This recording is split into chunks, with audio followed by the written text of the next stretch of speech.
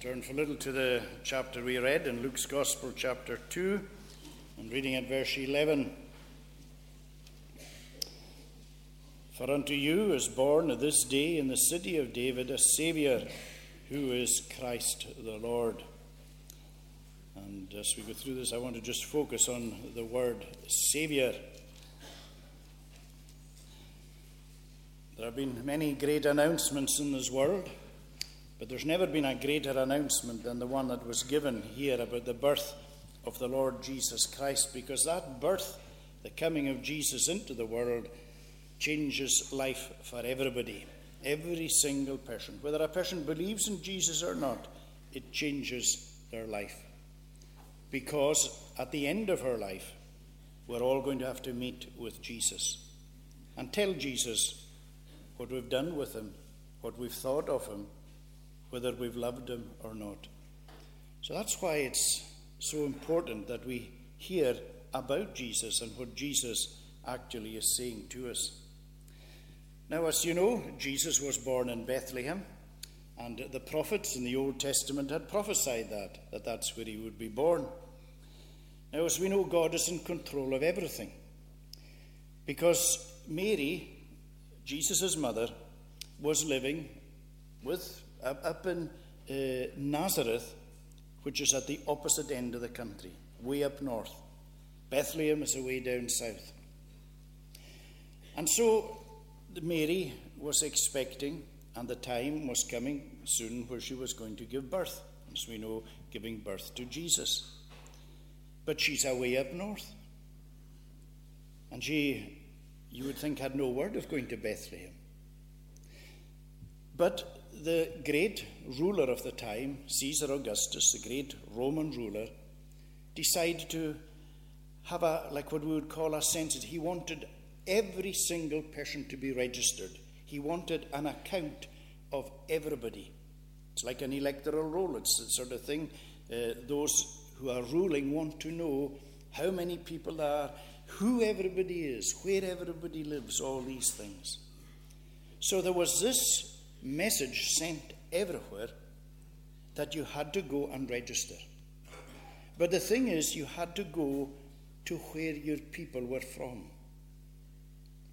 And so Mary and Joseph, although they were up in Nazareth, they actually belonged to the city of David, and that was Bethlehem. So they had to make their way down south. They had to go all the way down to Bethlehem. And you see how God is in control, because he said that through the prophets that when the Messiah would come, when the Son of God would come into this world, he would be born in Bethlehem. So here's this Roman ruler who has no idea of this great prophecy. No idea at all. He sends out this decree, but God is using that so that Mary will make her way to Bethlehem. Now, it must have been very difficult travelling all that distance from Nazareth up in the north way down to Bethlehem, particularly when you're expecting to have a baby, because there were no trains or buses or cars or planes as we have today. They had to walk, or at the very, very best, they would be able to maybe sit on a donkey. So it was a long, difficult journey, making their way all the way down. But of course, as would happen, is that the population in all the different cities wouldn't just double or treble, because everybody would be coming. And that's why we're told by the time they got there, they would probably be about the last to get, because they would have to travel so slowly. When they got there was no room. Everywhere was taken. And it must be very difficult when you come to a place and there's nowhere to stay. I was speaking to somebody on Friday, and he was saying in Skye, on the day of the Highland Games in August this year, there were 84,000 people in Skye. There's normally a population of 10,000. 84,000. And that's why people are being advised, unless they have somewhere to stay, not to go to Skye. It's so busy. Well, in a sense, that was what it would be like when this was happening, everybody was travelling back to where they originally came from. So Bethlehem would be full, and there was nowhere to stay. So Mary and Joseph had to go to an outhouse. It's like, I suppose, almost like a wee barn. It was outside the actual inn. It was a place there. So there was no proper place for them. And you know, in a sense, when it tells us that there was no room for Mary to give birth to Jesus, you know, it's true the same today. There's no room for Jesus.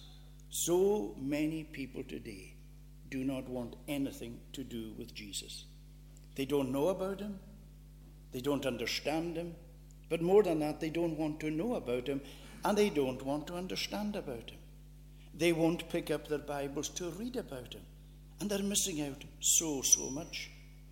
So it's still the same today, that there is no room for Jesus, because Jesus interferes, so they think, with people's lives. People say, I want to live my life. I don't want to live in some other way. I don't want to be bound by rules and regulations and things, the other thing. I want to live life my own way.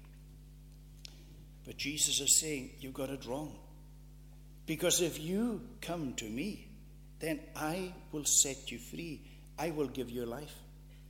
And although the world is saying there is no room for Jesus, Jesus turns it the other way around with his invitation, because he says, go out and invite people to come in and tell them, yet there is room. There is room for you. There's room for whoever you are, whatever you've been, whatever you've done.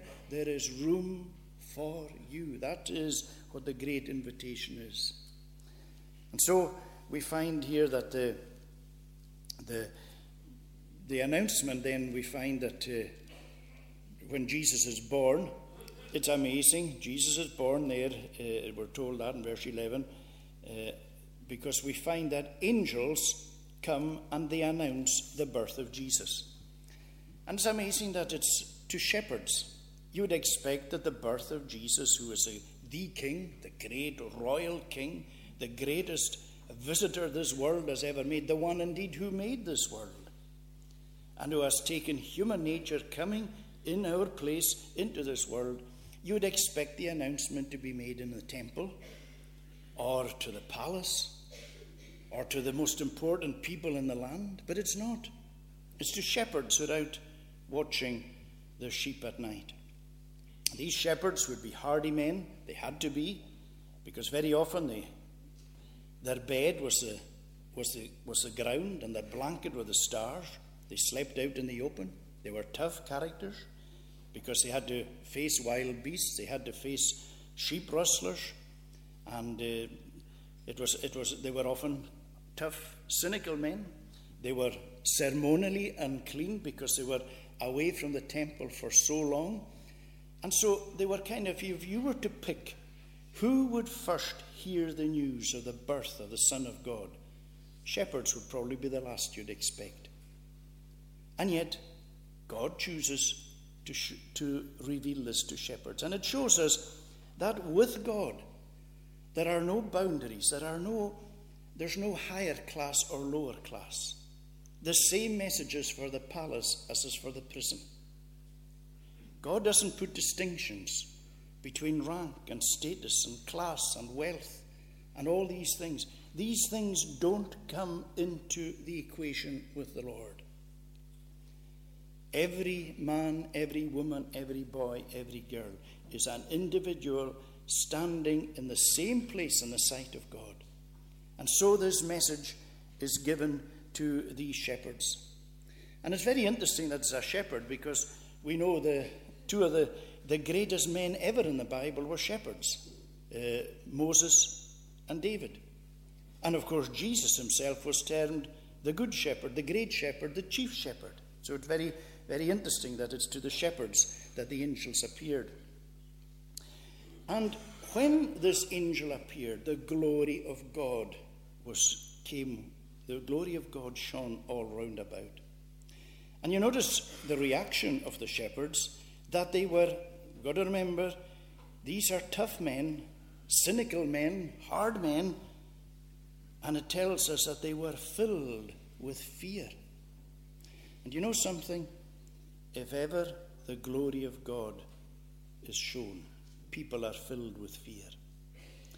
And you know, the thing is going to happen that there will come a day, and it doesn't matter who the person is. There are people who call themselves atheists, agnostics, humanists, infidels. They don't believe in God. They don't acknowledge God. They don't think about God. They say, I have no fear of God because God is not. And I'll tell you something. If the glory of God was to shine in front of them for a moment, just for a moment, they would crumble. That is always the reaction. No one can stand before the glory and the presence of God. But the angel said to them not to fear. And because bringing great news, and the news is, unto you is born this day in the city of David a Saviour, who is Christ the Lord. And I want us to look at this word Saviour. Now, we've been going through Bible characters alphabetically, and today it should be R. But I'm jumping one ahead. We'll go back to R next time, and I'm taking this as S. And I want to look at this word Saviour and just break it down with a word for each letter, so that it's something that we can carry with us about who the Saviour is and what the Saviour does. And the first thing we can say is S, save. That's what a Saviour does. He saves. That's why Jesus came into this world. So often you will find Jesus saying, I have come to seek and to save those who are lost. Just as you see the search and rescue helicopter going round sometimes if somebody's missing. And sometimes when you see the helicopter going round and round, and it swoops down and then it rises up and then goes over and swoops, and you begin to think, I wonder, somebody must be missing. Because it's searching all over the place, seeking and searching in order to rescue. And you know, that's who Jesus is. He has come on a search and rescue mission. That's what he came into the world to do, to seek out and to save. And you might say to yourself, he won't be bothered with me. This is only little me. Jesus won't be bothered with me. Well, do you know what Jesus says? That he's like the shepherd who had 100 sheep. And he went out to count them, and there were 99 there. And do you know what he did? He left the 99 that were there, and he went out to search for the one that was lost. And he didn't give up searching for the one that was lost till he found it. And then he took it with him and brought it back so that he had the whole lot together. And that's what Jesus is doing. That's what he's doing today. That's what he's doing in here. He's searching. Is there somebody still outside the fold? Are you still outside? Well, remember, this is the Saviour who's come to seek and to save. Not just to seek, but to save. And the second letter we look at is A for able. He is able to save. There's a verse in the Bible which says that he's able to save to the uttermost. In other words, he can save to the furthest possible distance. Do you know, Jesus is able to save anyone. Jesus is able to go anywhere to save a person apart from hell. Jesus will never go into hell to save anybody. Anybody who ends in hell is lost. But in this world, Jesus will go anywhere. Jesus can go anywhere because he's able to save to the furthest. And he's able to save the youngest, and he's able to save the oldest. He is able. Always remember that. And he's able to save you. You might be saying to yourself, I don't know if he's able to save me. Yes, he is. When you look around this church, there are loads and loads of people who have already been saved. And some of them sat where you're sitting thinking the very same thing. I doubt he's able to save me. But he's saved because he is able. That's what he loves to do. That's why he came into this world. That's what gives him the greatest joy. That's why he says, this is the joy that was set before him, because he wanted to save, and he's able to save. And when it says he will save to the uttermost, it means that he is able always to save. You won't be saved just a little bit. You'll be saved completely. And then the next letter is V. And that is, again, what we find in Jesus, is Jesus gives us victory. Once we're saved, we now have victory. Because you see, we have victory over sin, over death, over the grave, over hell. These are awful things. These are words that we don't want to think about. Sin is a word that causes us so much pain. You know, all the problems in this world are because of sin. Every problem, every heartache, everything broken in this world, every hurt, everything from start to finish is because of the sin that entered into this world. Even the volcanoes, even the tsunamis, even the earthquakes, even all these things, because sin affected the whole creation, not just you and me, it affected everything. But Jesus has come to give us victory over sin because he's taken our sin. That's what he does when he saves. He pardons all our sins. He sets us free. He says, you know, it's as if you never sinned. Oh yes, you're still sinning, but I've washed away all your sins by my death. And death and the grave, you know, they're horrible ideas, horrible places. It's not something that we like to think about. But you know, Jesus died and he went into the grave in order to give us victory because he rose again. And you know, that's the way I look at the grave. I look in the grave like a bed. And the body is put into that bed and the earth is put over, and that's like the blankets, the sheets and the blankets. And the turf are like a duvet. Because you're only in the grave for a wee while. The body is in the grave just for a wee while. When we go to bed at night, we get up, if all is well, in the morning. There's going to be a morning for everybody that's in the grave.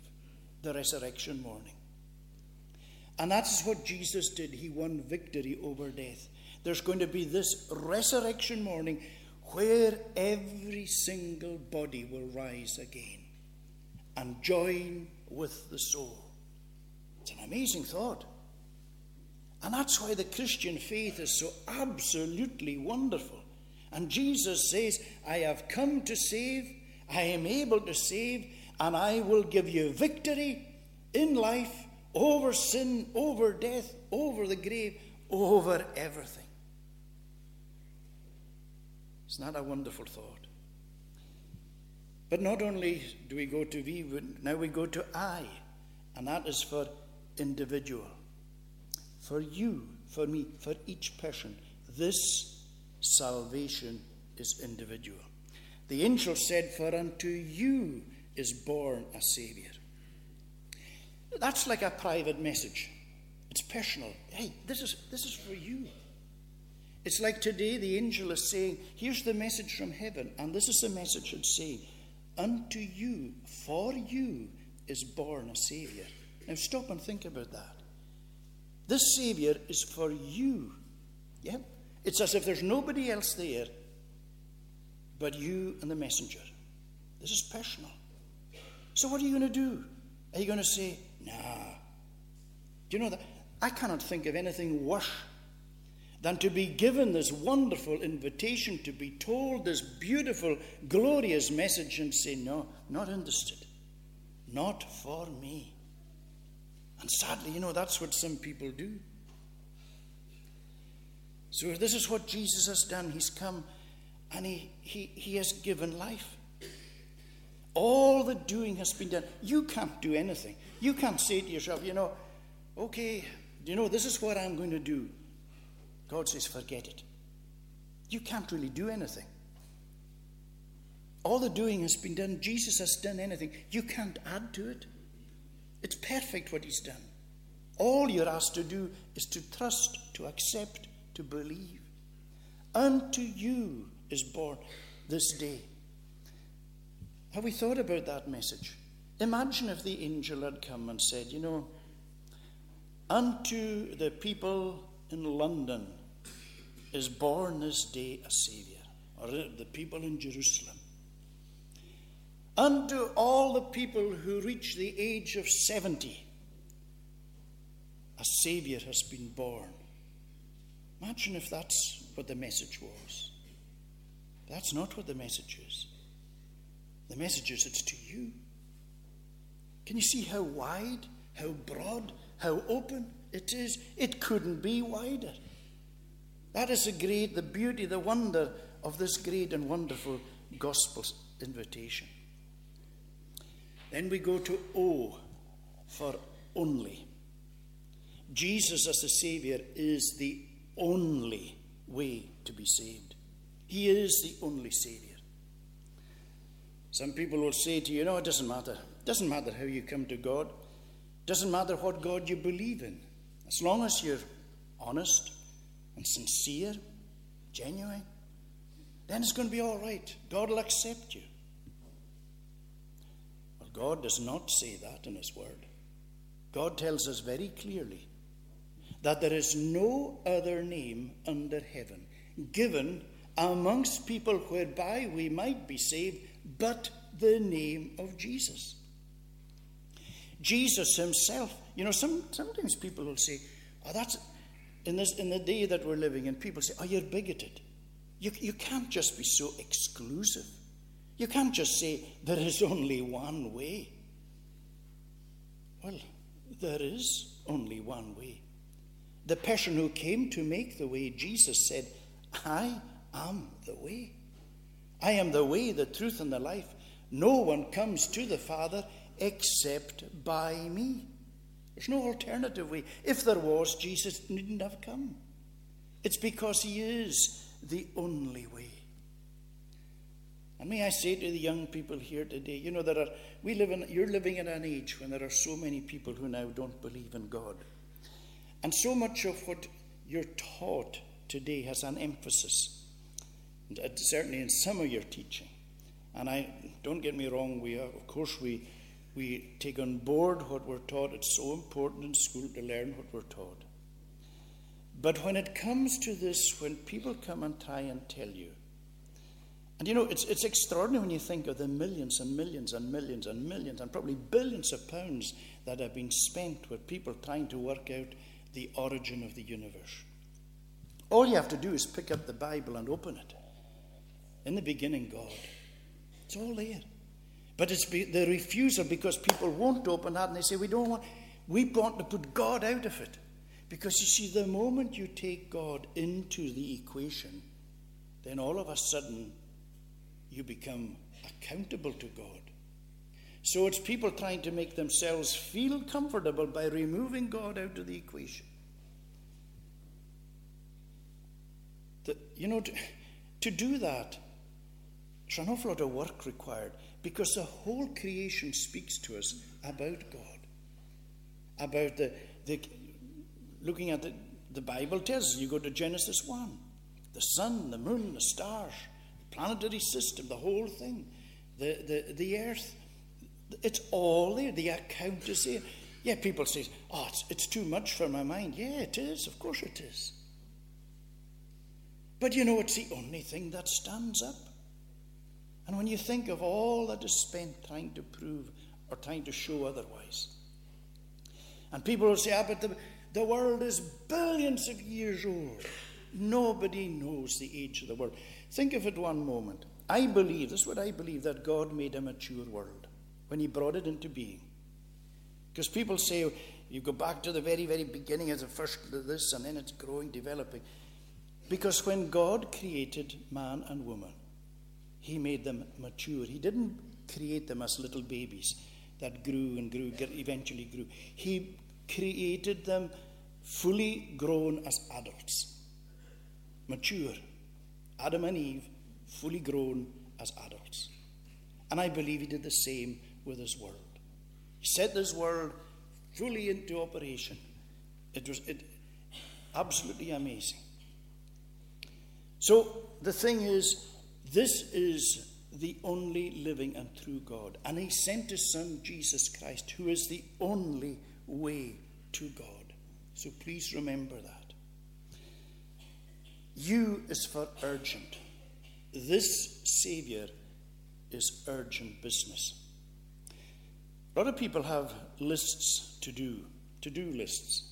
My mother, I never knew anybody like my mother. You should have seen the lists my mother had. It was almost to the extent, look at the other list to see what I've written. There was just list upon list upon list. Get up almost, go to bed. There were just lists everywhere. A lot of people make lists. Some people just for the important things. Well, this is the most important. If you have a to-do list, could I urge you to put at the very, very top of it, seek Jesus today. There are hundreds of invitations in the Bible about coming to Jesus. Not one of them will ever say, seek Jesus tomorrow. It's always today. Today, if you hear my voice, don't harden your heart. Now is the accepted time. Now is the day of salvation. Not next week, not tomorrow, because we don't know if we'll have a tomorrow. It's always today. Today is the day of salvation. That is as I say, the most important thing.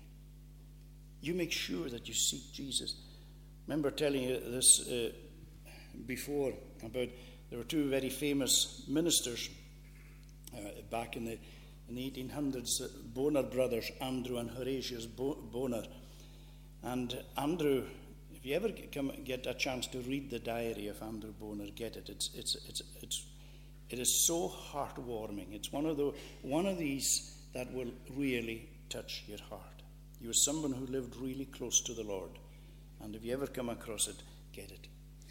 But there was this missionary, a doctor. He was going away, and Andrew Bonar went with him to the ship that he was at, the pier that he was going on, and the doctor had a sister with him, and Andrew had never met the sister before. I think I've told you this way back. And he said to her, "Oh, it's really nice that you're going with your brother. I've never met you. What's your name so that I can pray for you?" Oh, she said, "My name is Christine." Oh, he said, "What a lovely name. I love that name," because he said, "Christ is in your name."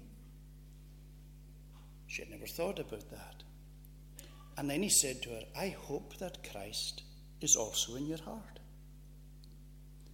Anyway, they went away. But that night, she could not get that thought out of her head.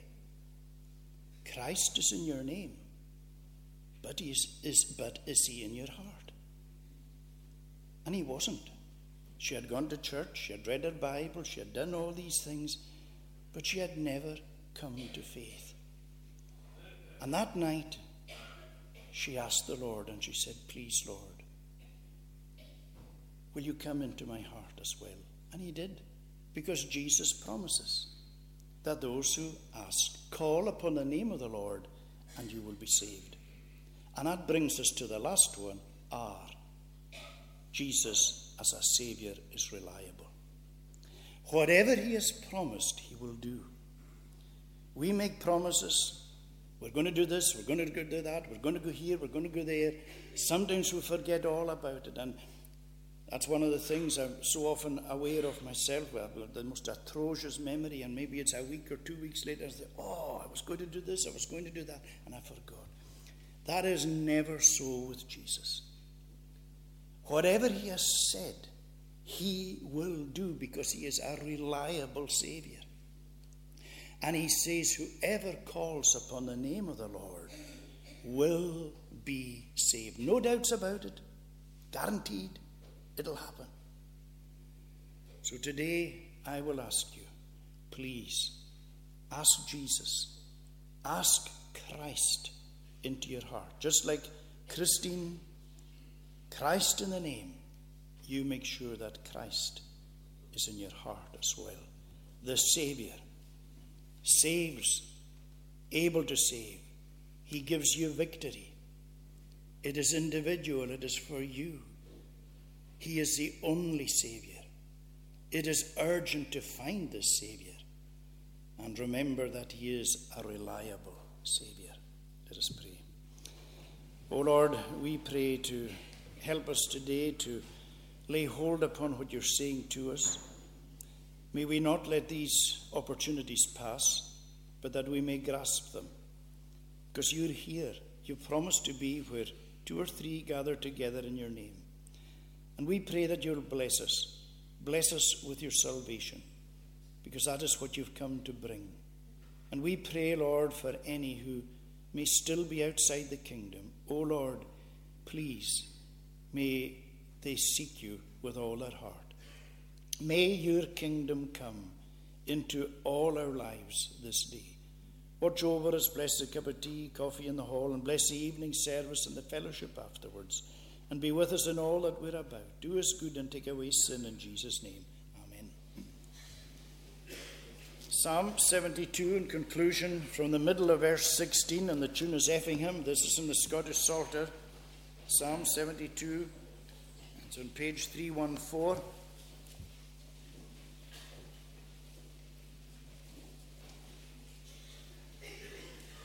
The city shall be flourishing, her citizens abound, in number shall, like to the grass that grows upon the ground. His name forever shall endure, last like the sun it shall. Men shall be blessed in him, and blessed all nations shall him call. Now blessed be the Lord our God, the God of Israel, for he alone doth wondrous works in glory that excel. And blessed be his glorious name to all eternity. The whole earth let his glory fill. Amen. So let it be. The city shall be flourishing.